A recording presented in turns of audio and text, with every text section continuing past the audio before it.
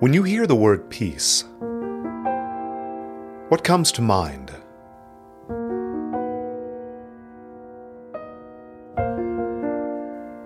How does that make you feel? Would you say peace is something you currently have right now?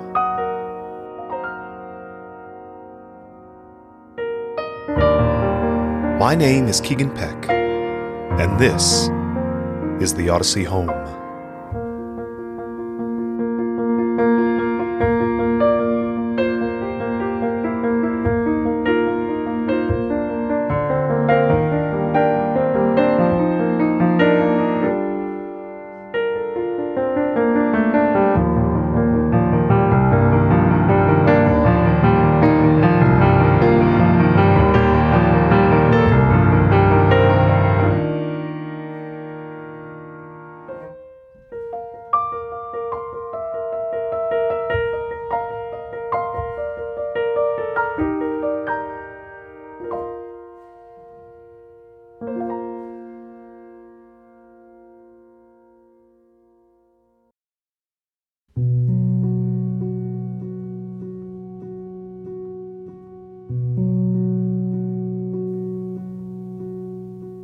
Philippians chapter 4, verses 4 through 7 says, "Rejoice in the Lord always. Again I will say, rejoice. Let your gentle spirit be known to all men. The Lord is near. Be anxious for nothing, but in everything, by prayer and supplication, with thanksgiving, let your requests be made known to God.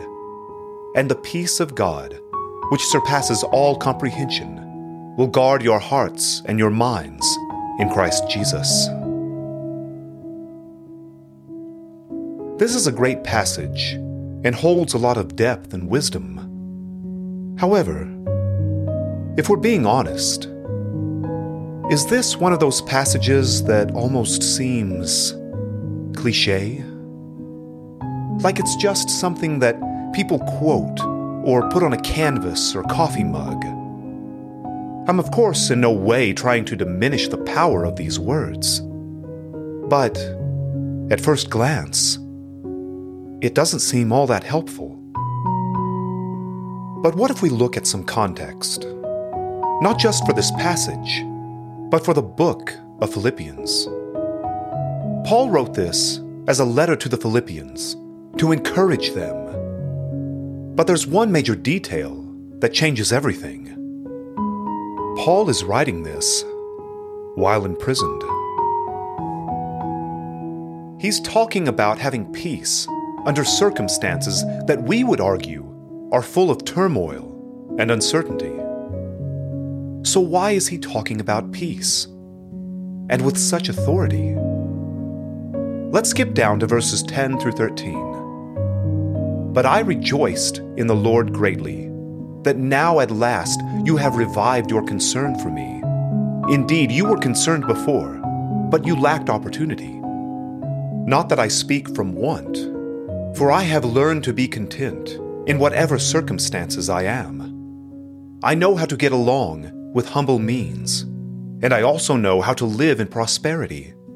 In any and every circumstance, I have learned the secret of being filled and going hungry, both of having abundance and suffering need. I can do all things through Him who strengthens me."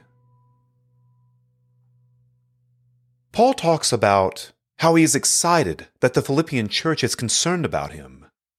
But he follows up by saying that he isn't saying that out of want, because he has learned to be content in all circumstances.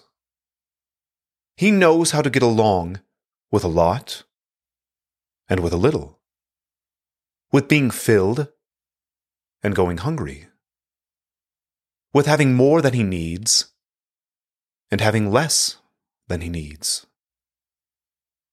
These are stressful situations. It would seem that his food and other essentials are undependable. I would think probably because of his ministry, travels, and imprisonments.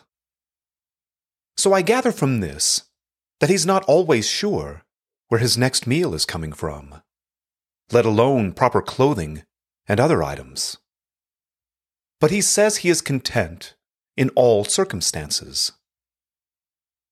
When I encounter uncertainty in my life, stress always comes with it. I would dare say most of my stress in my life is related to unknowns. I don't do well with uncertainty. Can you relate to that? And to what, or rather to whom, does Paul attribute his ability to endure these hardships? Christ. Now, I know at first this seems like a typical Christian answer. At least it kind of does to me. But that might be because it is often used somewhat flippantly when we or others don't fully grasp what it means to say it is Christ who empowers us. If Christ is the Son of God, and God created the universe, then doesn't that mean he is in control of everything? Doesn't that mean he can get us through anything if he desires to? If we are following him and doing our best to submit to his will, won't he give us what we need in order to accomplish those things? But we forget that sometimes. The world can be so distracting and overwhelming at times that we lose our focus and forget who is really in control. And maybe that's what Paul is getting at. I want to jump to 2 Corinthians chapter 12, verses 7 through 10. Because of the surpassing greatness of the revelations, for this reason, to keep me from exalting myself, there was given me a thorn in the flesh, a messenger of Satan to torment me, to keep me from exalting myself. Concerning this, I implored the Lord 3 times that it might leave me. And he said to me, My grace is sufficient for you, for power is perfected in weakness. Most gladly, therefore, I will rather boast about my weaknesses, so that the power of Christ may dwell in me. Therefore, I am well content with weaknesses, with insults, with distresses, with persecutions, with difficulties, for Christ's sake.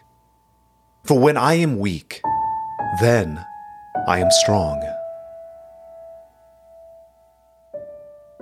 Again, we see this complete, total reliance on God. This acceptance that God is in control and that he knows best.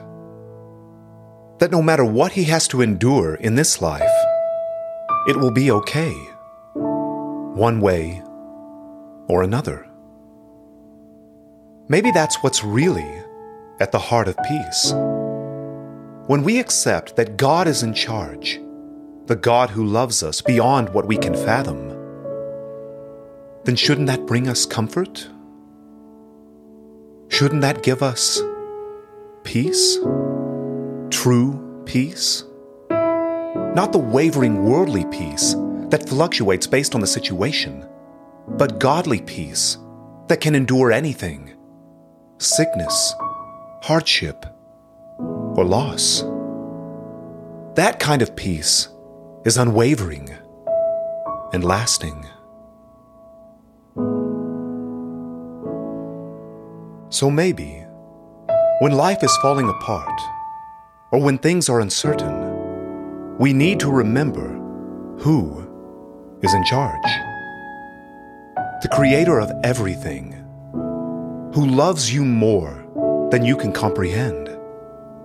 And he wants what's best for you, no matter what that may be.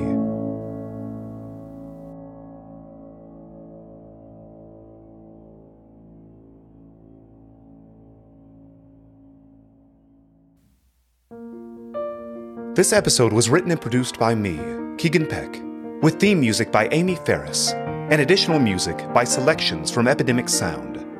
For more information, please visit the show's website at theodysseyhome.com. That's The Odyssey, ODYSSEY, home.com. There you can find more information about the podcast and a way to contact me. I'd love to hear from you. Watch for future episodes released every 2 weeks. See you next time, and thanks for listening.